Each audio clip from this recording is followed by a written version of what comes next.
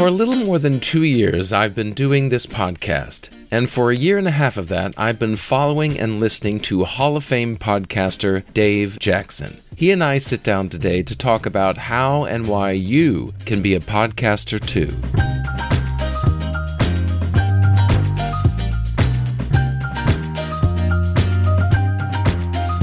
Well, hello and welcome to another episode of Why I'll Never Make It, a podcast featuring insightful stories and conversations with fellow artists on the realities of working in the entertainment industry.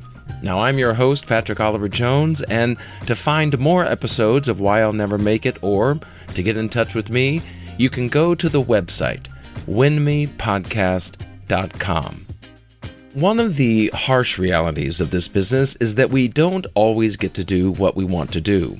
We go in for auditions or we try to do shows and productions that are passion projects of ours, but it's not always in the cards for us to do all the things that we want to do in this business. And so the past few episodes, I've been talking to people who have found other avenues when theater wasn't working for them, things that they could do instead. Well, today I want to talk about doing what I do, and that is podcasting.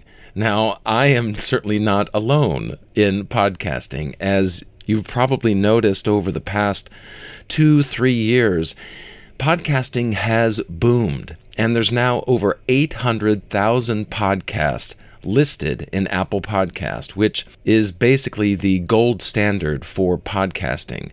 Apple is who started this back whenever they created the iPod, from which we get podcasting. And today that remains the number one source for listening to podcasts. But within that 800,000 number is actually a much smaller number of those who are actively producing podcasts. Daniel J. Lewis, who is another well-known podcaster in the community, has a show called The Audacity to Podcast. And he recently talked about this 800,000 number and how less than 200,000 of those are actually active and producing podcasts currently. So while there's still a lot of podcasts out there, it's not as daunting a number as you may think. Another way to look at this is the world of blogging. Now, there are millions and millions of blogs out there. However, people start them every day and get to talk about the things that interest them and even, along the way, make some money doing it. Now, that has never been a focus of mine to make money doing this podcast, although I do hope to one day have it generate enough income to at least pay for itself. One way to do that is through the support and donations I get from listeners like you. And another way to do that will be in the future when I have sponsorships or those who want to advertise on this podcast. But for now, it's just you and me talking about this business and how we can make it. So Dave agreed to come in and share his insights on podcasting and how we can translate that into the creative world of us actors and directors and dancers and use this medium as a way to further our own craft, but also venture into a new way to express ourselves as artists.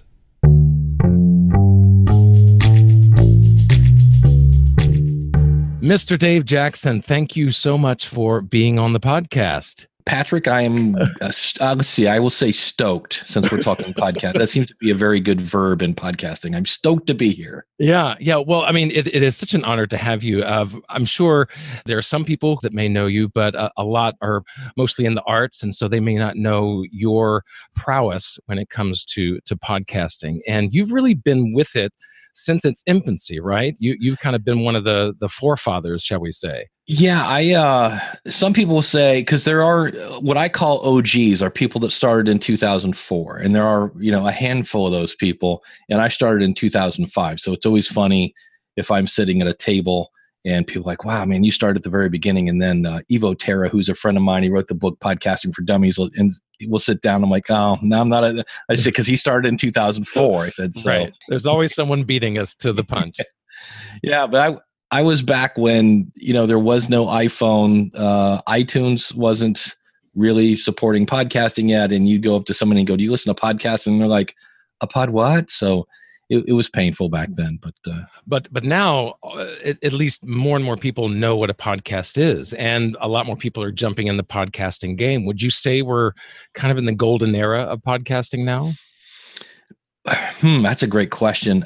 We're really close. We are compared to 2005, but we just went over 51% of people who have actually listened to a podcast. I forget what the percentage is that they've heard it, because now you see it like every news station is like, thanks for watching tonight, subscribe to our podcast. So I think everybody's heard the word now, and it's just a matter now of getting people to listen. But it's funny because there have been these booms. Like the first boom was technology, because Leo Laporte launched Twit, and you had to be a geek to get into podcasting because it wasn't as easy. And then there was language was a second boom, and then came the Marc Marons and the comedians, and then we had Serial, which launched which is still going on. The whole true crime thing is going crazy, and now we're just starting to see a lot more celebrities. I know Conan O'Brien was just on the cover of Variety saying that he's now a pioneer in podcasting. And I'm like, a pioneer? Hold on. It's like 15 years later, okay. So I really do expect more kind of booms to come along. I'm not sure what's going to be, the next Serial or the big breakout thing, but it just seems like about every 5 to 10 years, somebody will hit a nerve. And I know one is Brazil right now is like bubbling. It's just getting ready to boil. So it's starting to pick up more globally. Right now, I have a friend of mine, Elsie Escobar, and she's bilingual. She grew up in El Salvador, and she started a podcast about podcasting in Spanish. And with very little promotion, it's just taking off because there's a big Spanish-speaking community that's been waiting for that. So it's interesting just to see, here's another thing, and somebody will take, it's a little bit like musicians, where if you think about the Beatles, they kind of took a little Richard and a little bit of Elvis, put it together, and you get the Beatles. And so now people are I'm going to take a little Joe Rogan and mix it with a little Marc Maron and maybe throw in a dash of this and come up with my own format. Right. And so that's kind of the fun thing of seeing people come up with new ways of doing different things. Yeah, I mean, because much like in the theater world, it's about finding a niche, finding a voice that hasn't been heard before, and putting that onto the stage. And so actors, writers, directors, they're always looking for new work to kind of latch onto, rather than, revivals are great, but it's always nice to be on the forefront of something new. Yeah, and when you see that new thing, it's always kind of funny when, I don't know, a minute in, you go, wow, this is really different, and I really, really like it. So with all these celebrities, as you were saying, jumping into the fray, is there a place for us little bitty people jumping in and doing podcasting? I think so, because nobody remembers it, but Kathie Lee Gifford used to have a podcast. She tried one once, and I never listened to it. I know people that did, and they said, yeah, it's just not, she's not really talking to her audience. Most of it was about her, but they weren't very entertaining stories, because you think she's got to have tons of stories. I mean, she started on Name That Tune back in the day. Right. There's got to be something. And everybody just said, well, it's her talking about her kids and, the kind of the same stuff you get on whatever TV show she's on. And it just was kind of meh. So if I was a huge Kathie Lee Gifford fan, but I think she quit because she didn't get the numbers that she thought she was going to get. I don't know if she went all diva and was like, well, I'm Kathie Lee Gifford. And it's like, no, you still have to work to get your audience. So I think there is that, because there are those where radio is kind of broadcasting. And if you think about it, it's a little bit like a newspaper. There's the money. You have the money people on the radio. You have the doctors. You have the sports people, of course. And it's a little bit like a radio. It's topics that a broad range of people are going to like. Podcasting is almost the opposite. You have people going hyper focused. I love the guy. He does a show called The Chameleon Breeder. And I'm like, the what? And he breeds chameleons. He makes cages for chameleons. So he does this whole thing about chameleons and how to care for them. And I had him on my show, and he said, yeah, my manufacturer has asked me, can you kind of quit mentioning it on the podcast, because we're having a hard time keeping up with orders. And he was actually going to do that. And I said, no, my friend, you get a new manufacturer. I said, because, or another one or something like that. So there are tons of that. I had a client once that did a show called Special Mouse, because her son was pretty high up on the autism spectrum, and she loved Disney. So she knew every in and out. Like, she was a total expert guru on how to take people with special needs to Disney. And she didn't have a numbers wise, she didn't have a huge audience. It was, hundreds of people, not thousands. But the people that found that were like, oh my gosh, I thought it was the only person that felt this way or knew this. And she actually still got a sponsor because there was somebody in Florida that specialized in transporting people with special needs. So, I mean, that? Yeah. So, I mean, actors are the only people that know what it's like to be on stage doing a live play and look down and the person in the first row is, texting. Yeah. And you're trying to remember your lines and you just want to run down and smack them in the face, or, so there are those things that only you are going to understand. One of the things that really just tugged my heart was there's a show called Adoptees On, and it's all about, it's for people that were adopted. Because here again, the only people that understand that are people that have gone through that. Right. And I never realized that there are people that spend years looking for their biological parents only to be rejected again. And I was like, oh, you got to be kidding me. And so they have a Facebook community, and they all kind of, they're all talking about being adopted. And I mean, there's all sorts of, we could go on for hours. There's a show called Living with Herpes. And that's not typically something you talk about at Thanksgiving. Hey, Uncle Joe, you ever had, that usually doesn't work. Tell me your story about herpes. Yeah. Anybody here ever had? No? Okay. But the woman that does that show has, again, she calls it a double secret probation private Facebook group so that people can talk about it because as she put it, I thought my life was over. I'll never have sex again. Nobody's ever going to love me. I'll never be married. And she goes, that's absolutely not the truth. And so she said, I created the podcast to talk to those people that when they hear that phrase, oh, by the way, you have herpes, like they can hear that podcast and go, oh, well, here's how you work around it. So the fact that you have a niche in whatever you're doing, there are other people that are just like you. And the problem is in many cases, they think they're the only people that feel this way, think this way. And all of a sudden you come on board and they're like, oh, holy cow. I thought I was the only person in this scenario. So that's really one of the powerful parts of podcasting. That's something that I've come to learn especially over the last, I would say 6 months, as I get a little more engagement with on social media. People are starting to email me and message me directly. And a lot of the same themes come up of, I'm glad to know I'm not alone. I'm glad to know I'm not the only one thinking this or feeling this way. Yeah, absolutely. And it's always amazing. The reason I really, because people always say, how did you make it through the early days of podcasting when nobody was listening? I said, because I got my very first piece of voicemail, which was even more exciting. It wasn't just an email, it was a voicemail. It was from a guy named Michael Van Laar in Nuremberg, Germany. And I'm not making this up when I say I almost fell out of my chair, because at the time I was in like total Cowtown, Ohio, sitting in my brother's basement next to the water heater, and I'm recording this little radio show. And there's some dude on the other side of the planet that A, found my podcast, and B, liked it. And I just kept hitting play, and I hear, hello, Dave, this is Michael Van Laar from Nuremberg. And I go, wait, hold on. Hello, Dave, this is Michael Van. Did he say Nuremberg, Germany? So, and those are those people, again, that you will find, and they're blown away that you're creating this stuff. And now you have an instant connection. You kind of talk to them like they're a long lost friend, because you know that they know that you know that they know, and you can just pick up right where that topic is. That's very true. And so if someone is thinking about podcasting, especially in the niche that I have found, this theater community, like what questions should they ask themselves? How can they know that they have what it takes to do this?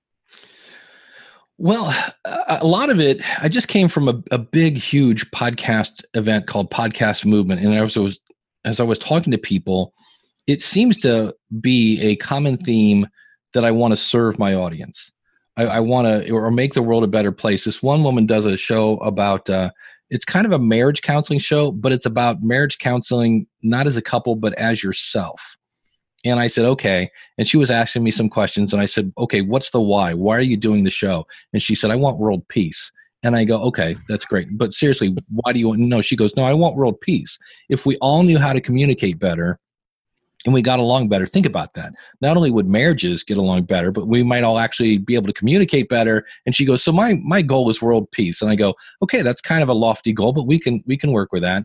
So that's part of it. You have to know your why. So if I'm a coach of some time, maybe I'm coaching singing, or I'm coaching acting or directing or whatever it is, it's really great for those people, because now all those questions that you get all the time, the ones like, well, how do I get an agent, or how do I do this, or, how do I break into that network or whatever? The ones you're like, oh, if I have to answer this email one more time, those are great episodes. Mm-hmm. So for me, I get the what microphone to use, and I don't mind answering these questions. I get them all the time. What microphone to use, what web host or what media host to use, and just the same one. So those are great episodes, because people are looking for that content. And so now when somebody emails you and says, hey, I'm thinking about getting an agent, you can answer that question in email and say, oh, by the way, we actually talked about this on my podcast. Here's the link to the episode. So now not only they get the answer for that question, but they see all the other answers that you get, and they go, wow, you really know what you're talking about, because you come across as a guru, because you've got all this great experience. And they're like, can I hire you as a coach? So that's a great way. I've had calls from people. I never will forget a guy. He was driving from Minneapolis to Atlanta, and he just called me up. And I'm weird. I actually have a phone number on my my website that I will occasionally answer. So I picked up the phone. I go, hey, this is Dave. And he goes, like, Dave? And I go, yeah, what's going on? What can I? He's like, wow, I was going to leave a voicemail. Never mind. He goes, well, I just want to let you know I'm driving from Minneapolis to Atlanta, and I've been listening to you for about the past 7 hours, and I don't know what I'm going to do with a podcast yet, but you're my guy. And I was like, all right, well, whenever you're ready, I'm ready to go. So you start to build that relationship with your, potential audience. Or if you're trying to get a part, maybe there's a director that's listening to a show about acting or theater or things like that. And people tune in for the content, but they actually eventually tune in because they start to get to know you. And because you've kind of revealed your theory on acting or your routine of doing a part or something like that, they might go, wow, you and I are on the same page. I would love to work with you in the future. Yeah, believe me, I have certainly thought about that. And, I certainly, as you said, I want to serve, and I think about each of you who are listening and kind of the topics, the types of guests that you would want to have. But at the same time, I also think, well, who would I want? Because if I would want them, then undoubtedly someone else out there would want to talk to that person and kind of pick their brain on different things. Yeah, that's me. I actually I consider myself my own target audience. So if it doesn't energize me, if it's not something I want to talk about, then I'm not really going to do it. I think one of my funniest concerts I've ever been to, I saw Sammy Hagar many, many, many moons ago, pre-Van Halen, and he came out for the encore and played a song by Led Zeppelin, and then he played a song by The Who. And he said, oh, folks, if you're wondering why I'm not playing my stuff, he goes, look, I've been on the road 4 months. And he goes, if I get bored, we're all screwed. So I kind of think about that. I think if we try to talk about something that doesn't really relate to us, I think that's going to come through the mic, and the audience is going to, it's like your energy isn't going to be as up. And you're like, all right, today we're going to talk about cheese straighteners. I love cheese straighteners there because whatever, it's like, it's just not going to come through. So would you say that that podcasting has helped you grow as much as those who listen to it and learn from you? Yeah, because what it does is you create kind of a time shifted conversation where I will put something out and then I will get feedback from somebody. There's a guy named Tim. He does the sled dog podcasting, and he always kind of jokes. He goes, look, if you're not living in Michigan or Alaska, you're not listening to my show. But I would put something out, and Tim would either send in a voicemail, like a question or a follow-up. I would play his question on my show and then answer it for everybody. And this went on for a good couple of months. And he said, I actually talk to you more than I do my best friend. And he lives like 2 blocks east. He goes, but it's kind of weird because it's time shifted. And so by getting to know your audience, it gives you a wider perspective of really what they want to talk about and insights. And in the process of, in some cases, going, ooh, that's a really good question.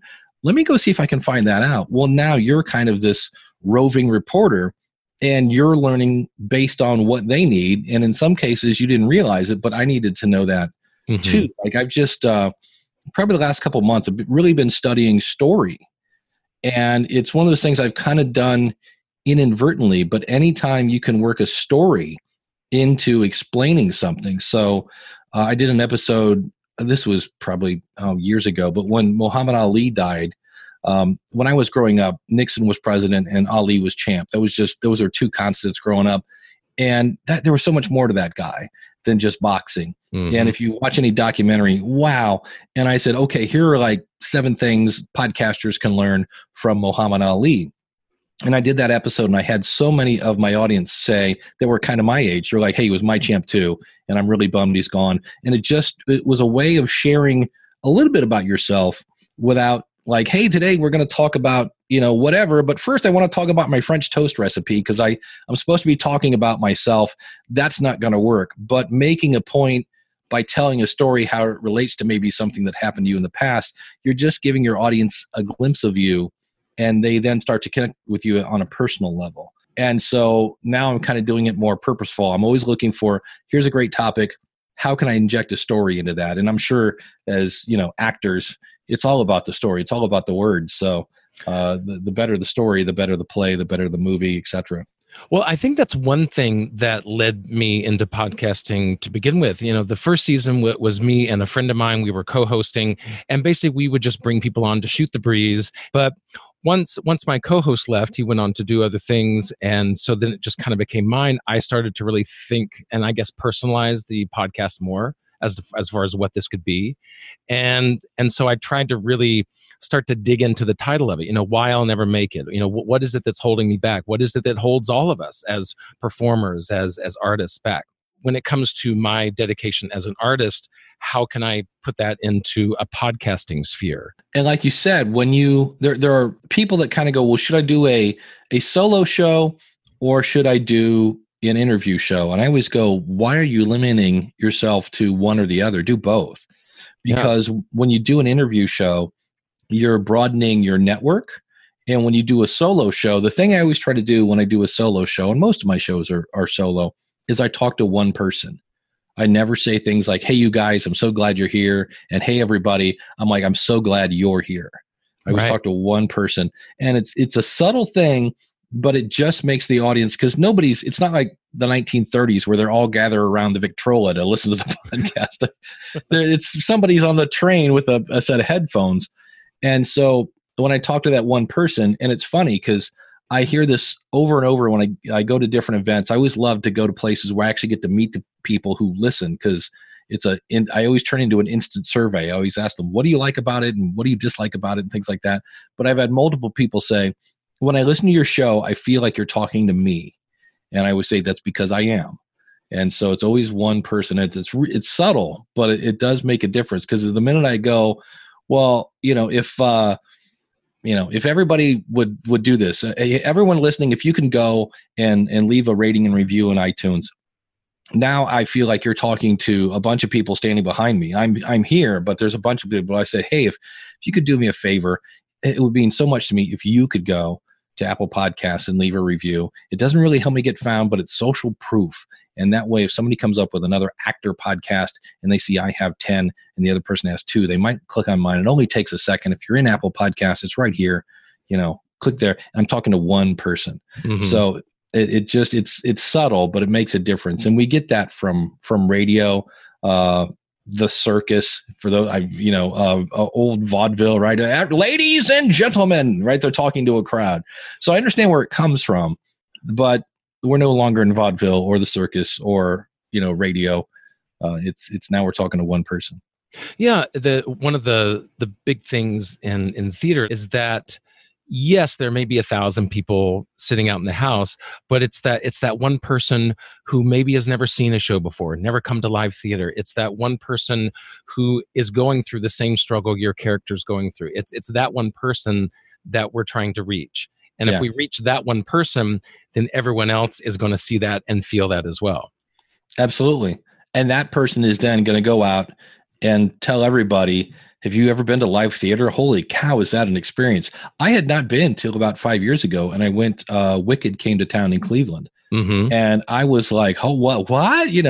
And the witches flying around the theater. And I was like, wait, are you crazy? It was amazing. So I now go on a regular basis because there is something about as much as, technology and, now they have holograms of people and stuff like that. There's something when there's a live person on stage and they might forget the words. They might hit a bad note. It's all there. And then when they don't, and it's awesome, you're like, wow, that was, just a magical piece. They're doing it now on TV. They're starting to bring back all the live shows. All the live stuff, yeah. And it was funny because the last one they did, it wasn't a musical, but they did a remake of All in the Family, the old Archie Bunker thing. Oh, and, right. And Jamie Foxx played, I forget the guy, George Jefferson. And it was funny because in the middle of it, he flubbed a line. And he just rolled with it and said something like blah, blah, blah. And he goes, hey, it's live. All right, we'll do it again. And just kind of pretended like it didn't happen. And it was funny because it broke the rest of the cast. Then they were trying to because he's Jamie Foxx, he's going to make, it's a joke out of it. But I was like, yeah, that's the joy of live. You never know when, a wheel might, somebody might take a little tangent and let's see what happens to the rest of the crew. Right, exactly. And that actually brings me to another form of podcasting that is starting to happen with the, I guess, taking a cue from the radio dramas back in the day of doing more theatrical presentation. How is that taking off and being received in the podcasting world?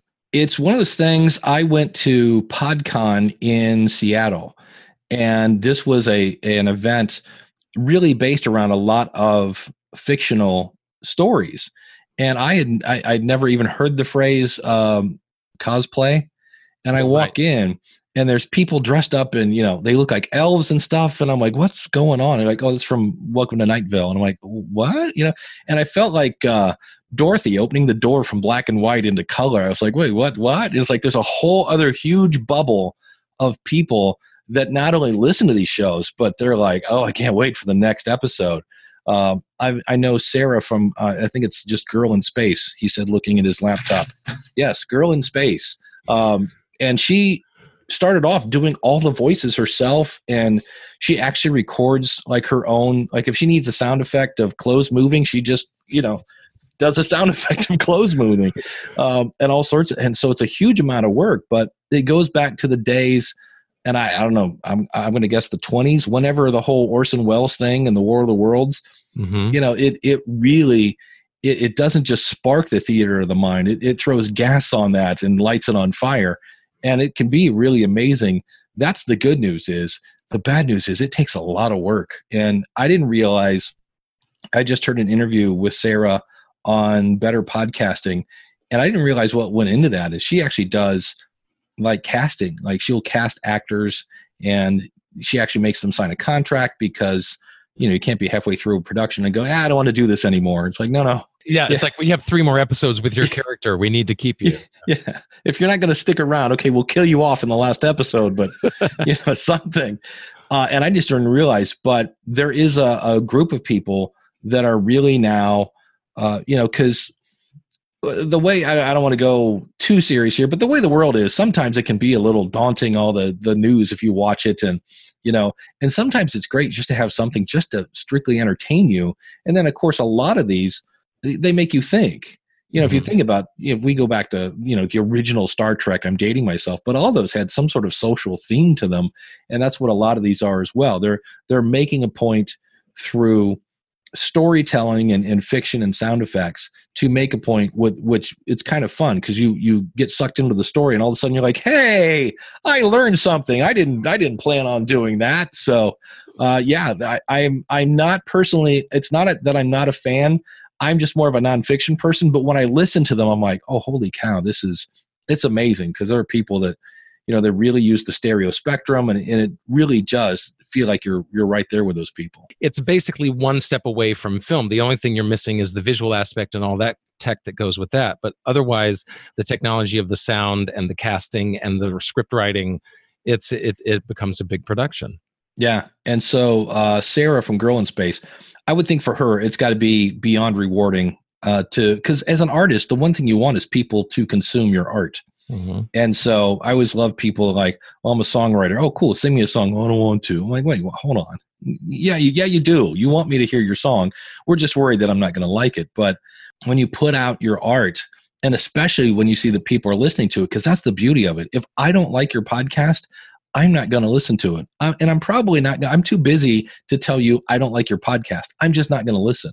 Mhm. There really isn't much spam in podcasting. And people are always worried about like, well, what about the trolls? And I'm like, just don't feed the trolls. I think I've had one in 15 years. And the only reason he hated my podcast is because I had a typo on my website. He just would not let me live it down. I can't believe what you charge for consulting, and you don't know the difference between this and that. And I'm like, nobody's hiring me for grammar. You know what I mean? Your break. So don't worry about the trolls. And if people don't like it, they won't listen. And if they do, they'll tell a friend. And that's always kind of the fun thing. People start off with, well, nobody's going to listen to me. And then it turns into, oh my gosh, people are listening to me. It's always fun to kind of watch that transformation. And then they get nervous because they're like, maybe you wrote it thinking nobody would listen to it.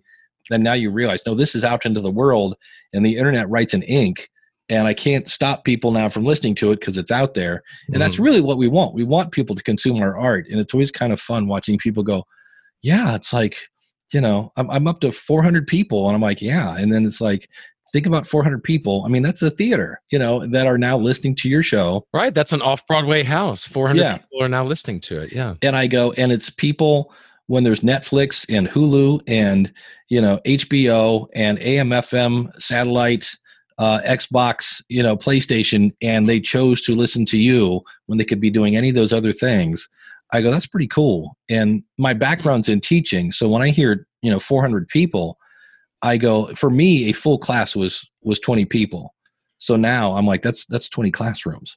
So it gets a little crazy. So, and that's why when I went to that PodCon, it was amazing because it was a level of, I don't know if the fandom, maybe, celebrity, where not only did they like the show, they're dressing up as their favorite characters and they're waiting in line for like meet and greets. And I was like, I didn't see this in other, I didn't see this in any other event. And it was amazing. So yeah, that's something, I don't think it gets as much play because it's not Conan O'Brien, because it's not Mark Maron, it's not President Obama or whatever, but I know there are a fair number of like you say, kind of like old times, radio stories and nonfiction that, boy, when people find them, if that's what they're looking for, it's amazing. Yeah, 400 people. It doesn't sound like a lot because, Joe Rogan or Conan O'Brien, they're getting thousands, if not millions of downloads as they keep going. And this kind of brings me to my next question that I wanted to ask, because you started podcasting in 2005, and that's also the same year that I started auditioning for Broadway shows in New York. And since 2005, you've become this Hall of Fame podcaster. You've had thousands of episodes under your belt, and you've really become that inspiration and mentor to people within the podcasting industry. During that same time, I've not really won any awards. I'm kind of still waiting to be on Broadway.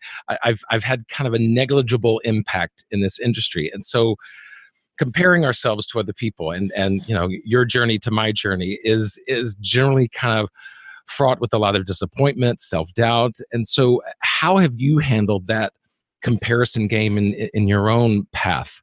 I quit looking is the big thing, because it's kind of not fair.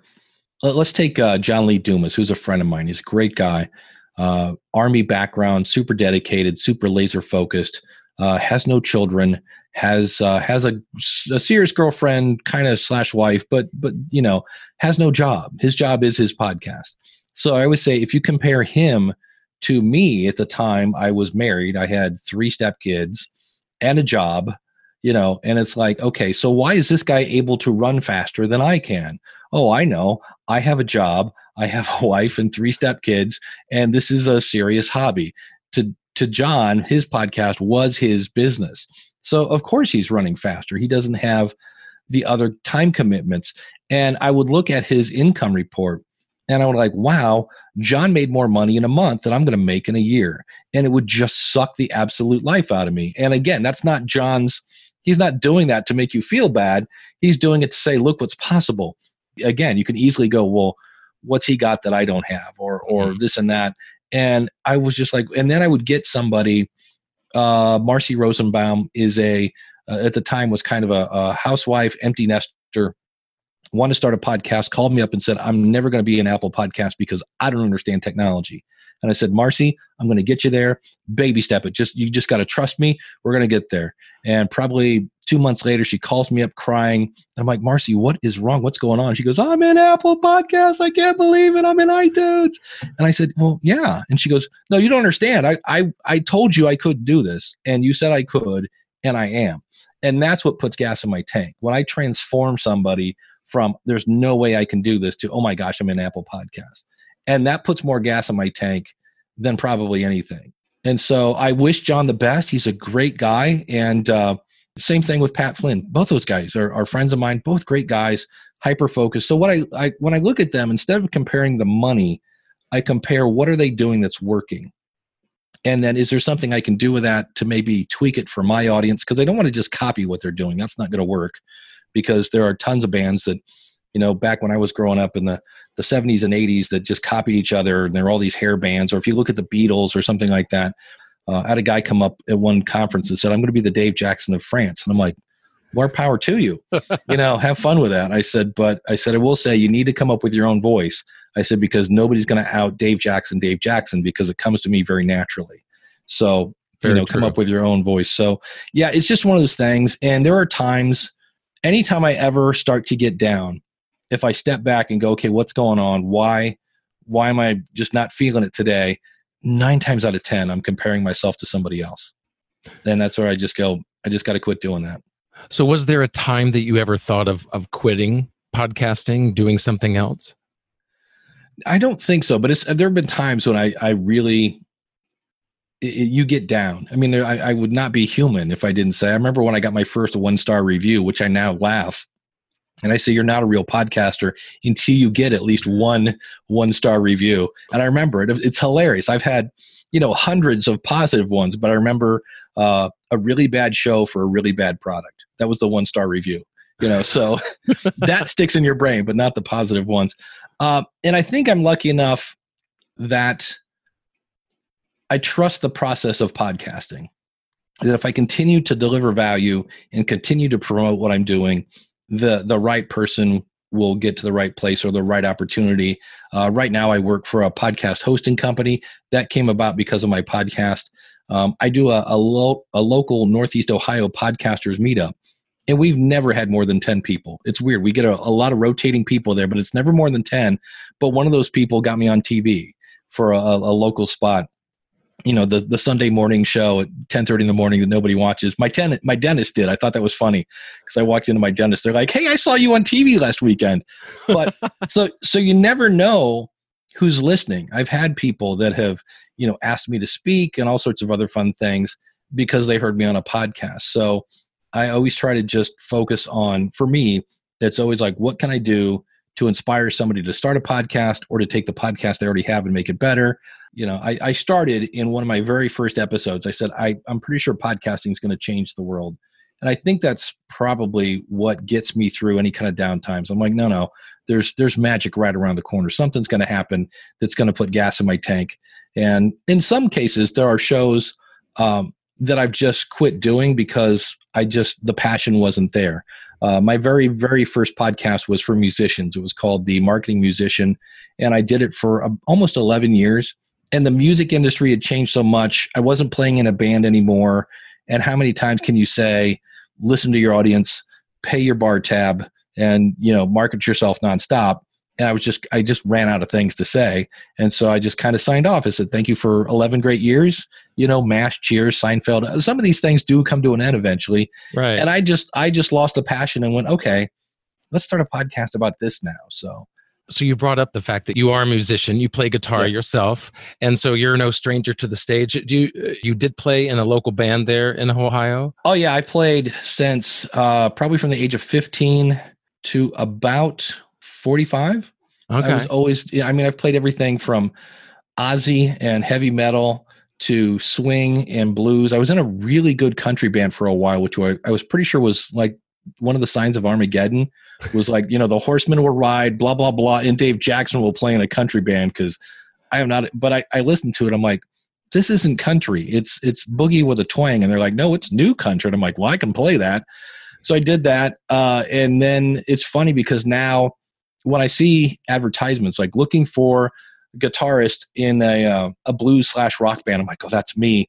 And then it's like ages, 22 to 35. And I'm like, 54? And they're like, why is grandpa calling on the ad? So, and about the time I really start to miss it, there's a couple places around. They'll have like local jam nights, and I'll grab my amp and my guitar, and I'm lugging everything out to the car. And I'm like, oh, this is the part I don't miss this so much. The whole lugging the gear around and this and that. So right, I still play from gig to gig. Yeah. Yeah. And putting up with people going, do you guys know Mustang Sally?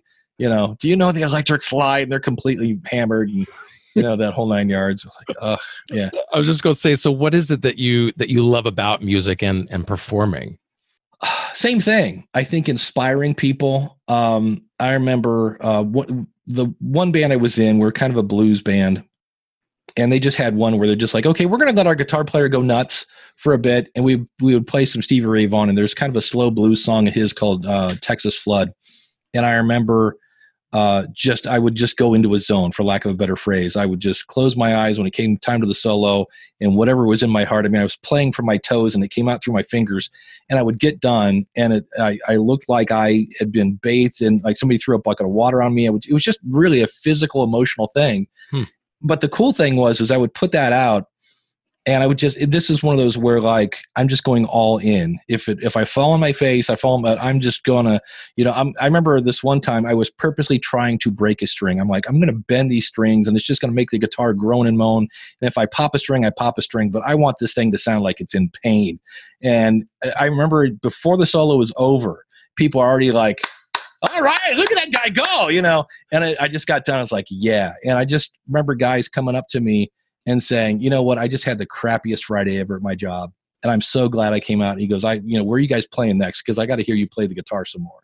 And that to me is like, all right, cool. That for me was worth much more than the $50 and, free tacos I got or whatever to play. Yeah, because it is such a personal endeavor to play the guitar like that. Yeah. But at the same time, what meant the most is to then get the reaction of the applause. I think that's it. That's a good point. I think we're all applause junkies in the end. I mean, if you think about it, if somebody is applauding, you've moved them in some way. Mm-hmm. Like if I'm not going bravo, it's because I didn't feel it. So it's a transference of energy, of feelings, whatever it is, but you send it out there, and when it bounces off the back wall and comes back at you, it hits you, and that's the cool part. Now, for you, as you said, you had that musicians podcast, and not all of your podcasts have been about podcasting and technology. Right. You have one called Building a Better Dave. Yeah, that's my therapy. So much cheaper than therapy. Right. And so how is the building going? It's getting there. It's kind of funny. It's one of those shows. I'm going to say I get 180 downloads an episode if I'm lucky. It's because I break every rule. There's no set schedule. So I'm not like, I can't be part of your routine because you never know when's coming. And it's usually me. I always say I try to make you laugh, cry, think, or groan. And so it's just me kind of stepping outside of me or looking at society. When I lived in Cleveland, I was in a rather unhappy marriage for much longer than I should have been, and I had nobody to talk to. All my friends lived in Akron, which was weird because it's an hour away, but they might as well have been in Spain. I mean, it's like they're in another country. Yeah. And I would just get on. I'm like, I feel this, I do that, and this is weird, and this is what I'm thinking. And I would just put it out there, and then people are like, you know what? I've been where you're at. Hang in there. It's going to get better. Or it's something wacky story. Like I did a story. I was at a church, and I believe the phrase is Pentecostal. It's this big, huge mental church, but they do the whole speaking in tongues. And I'm not here to judge anybody. You worship however you want to worship, if you're going to worship. And but I was like, they're explaining like, hey, the Holy Spirit wants to give you this thing, and I'm like, all right, that's not how I was raised, but if it's going to take me to a new level and an understanding of the universe and God, I'm all for it. And to make a long story short, if you hear people speak in tongues, it's a little different. It's a lot of times it's just noise-ish, whatever. Mm-hmm. And this person is here, and she's like, she's praying with me. She goes, just let it out, just let it out. And I'm listening around, and people are like, and I'm like, okay, I'm trying. And I'm like, all right, here we go. Nothing. Here we go. And nothing. I'm like, and I'm here. So I'm like, okay, now I have peer pressure because I have this woman in front of me going, go ahead, let it out, let it out. And I just went, Scaramouche, do you do the fandango? Because I'm like, I got nothing. Did you really say that? I did that. I actually did Bohemian Rhapsody. And she bought it, and then she's like, there you go. And I'm like, all right. Am I done now? So that was just a story. I'll probably do one. I'm deathly afraid of heights, and I just went up in a hot air balloon. Oh, wow. Yeah, that's quite a... Yeah. But like another one that's a little more serious, and it's weird because I always say deliver value to your audience. And these are half the time it's just me talking. But at the balloon thing, I got just chewed by mosquitoes. And like when you're, I don't know, 10, you get a mosquito bite, a day and a half later, it's gone. And it took like 2 weeks for a mosquito bite to heal. And I'm like, what is up with this? And I'm buying all this anti-itch cream and, blah, blah. And it dawned on me, I'm like, oh yeah, guess what? You're 50. You're in your 50s. And, I always hear how things take longer when you get older. And I'm like, oh, well, I guess that's where I am now. And it's one of those things where it's just a little mirror that you go, we're all getting older, but every now and then something comes along and goes, hello, guess what? Yeah, you're getting old. And you're like, oh, yeah, I kind of forgot that. So that to me, if I can come up and take that process and maybe throw in a couple jokes, something to make you, and then my message to my audience would be, hug your kids, hug your wife, be nice to each other, because guess what? We're all getting old. So it's a very small audience that for whatever reason wants to climb in the brain of Dave Jackson. And so anytime I'm live, there's always one in the back going, when's the next Better Dave coming out? And I'm like, I got nothing to say. So. Well, I think it's so important to have that other side of ourselves. Like you're Mr. Podcaster, but you also have all these other thoughts and ideas and life experiences. And it's the same with us in theater. It's like it can kind of consume us. And, all we do is see shows. We go to classes. We go to auditions. We're trying to book the next job. All these things. And yet our lives are still, I'm married, so I have that to do. I have all these other hobbies and interests, and now I have this podcasting. I have other things in my life besides acting. So I think it's important that we're a well-rounded person in whatever we're doing. Yeah. The biggest mistake I made when I first got into podcasting is everything I loved, I created a podcast about. So I started the School of Podcasting. I started Weekly Web Tools because I was designing websites. I started a weight loss show, which has been hilarious because I lose weight and then I gain it. Then I lose weight, then I gain it. Then I lose weight, then I gain it. And I've had people like, you inspire me because you don't quit. And I'm like, inspiring people through failure, the Logical Weight Loss Podcast. And then I had the musician show, and then I just started building Better Dave because I'm like, well, sometimes I want to say something, but it has nothing to do with any of these topics. And I'm like, well, this one will be an open canvas to say whatever I want. And I don't recommend that because looking back, I would have much rather done one really, really good show instead of 4 that were like, all right, Yeah. So, because they all take a lot of time if you're going to do them right. So, and that's why people go, well, how do you do so many shows now? And I'm like, I don't have any kids. I don't have a wife anymore. You're now John Lee Dumas. Yeah, exactly. I can run as fast as that guy now. So, and that's fine. I have a brother and I have a bunch of nieces and nephews, and I always make time for them. But I do realize if I'm ever going to really think about having a serious relationship, I got to cut some of these back because they do take up a lot of time. Oh, I bet. Yeah. Well, I appreciate you taking the time with us today to share your thoughts and kind of inform me and also inform all of you that it's, podcasting is another avenue for us, and it's another way for us to show our creativity. That's it. People always ask, why, Dave, do you podcast? And so for me, it's kind of techie, so it scratches my tech side. I get to help people, so it scratches my teacher itch. But the big one is it's creative. I can do whatever I want, and so there really are no rules. So sometimes I mix in sound effects, sometimes I don't. Sometimes I make my own weird commercials.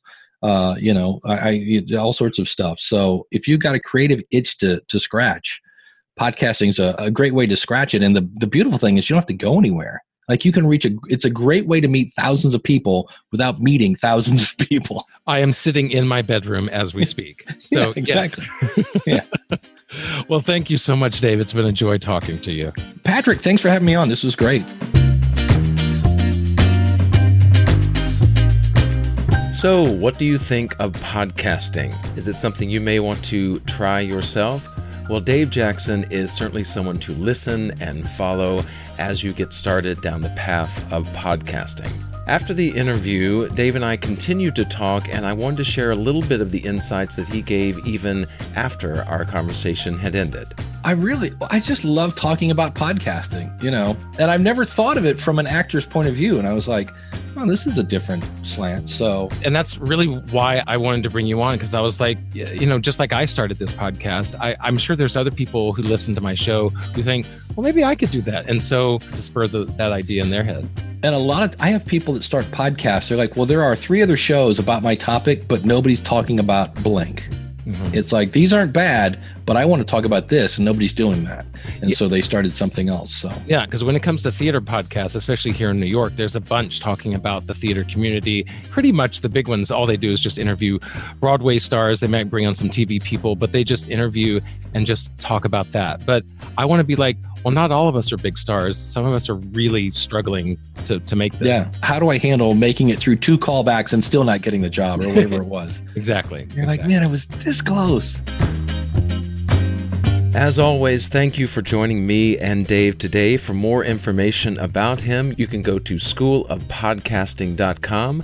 That link, as well as a link to a mega episode that he did about hosting and guesting podcast interviews. It's a great episode. It's one that I learned a lot from myself. So that link is in the show notes.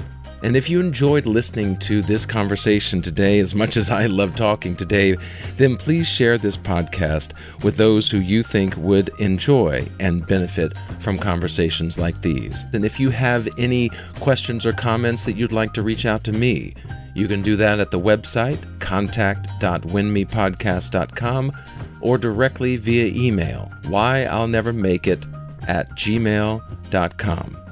Well, let's get together again next week as we talk more about this business, and I'll be doing a feature on sign language for the theater. That'll be next time on Why I'll Never Make It.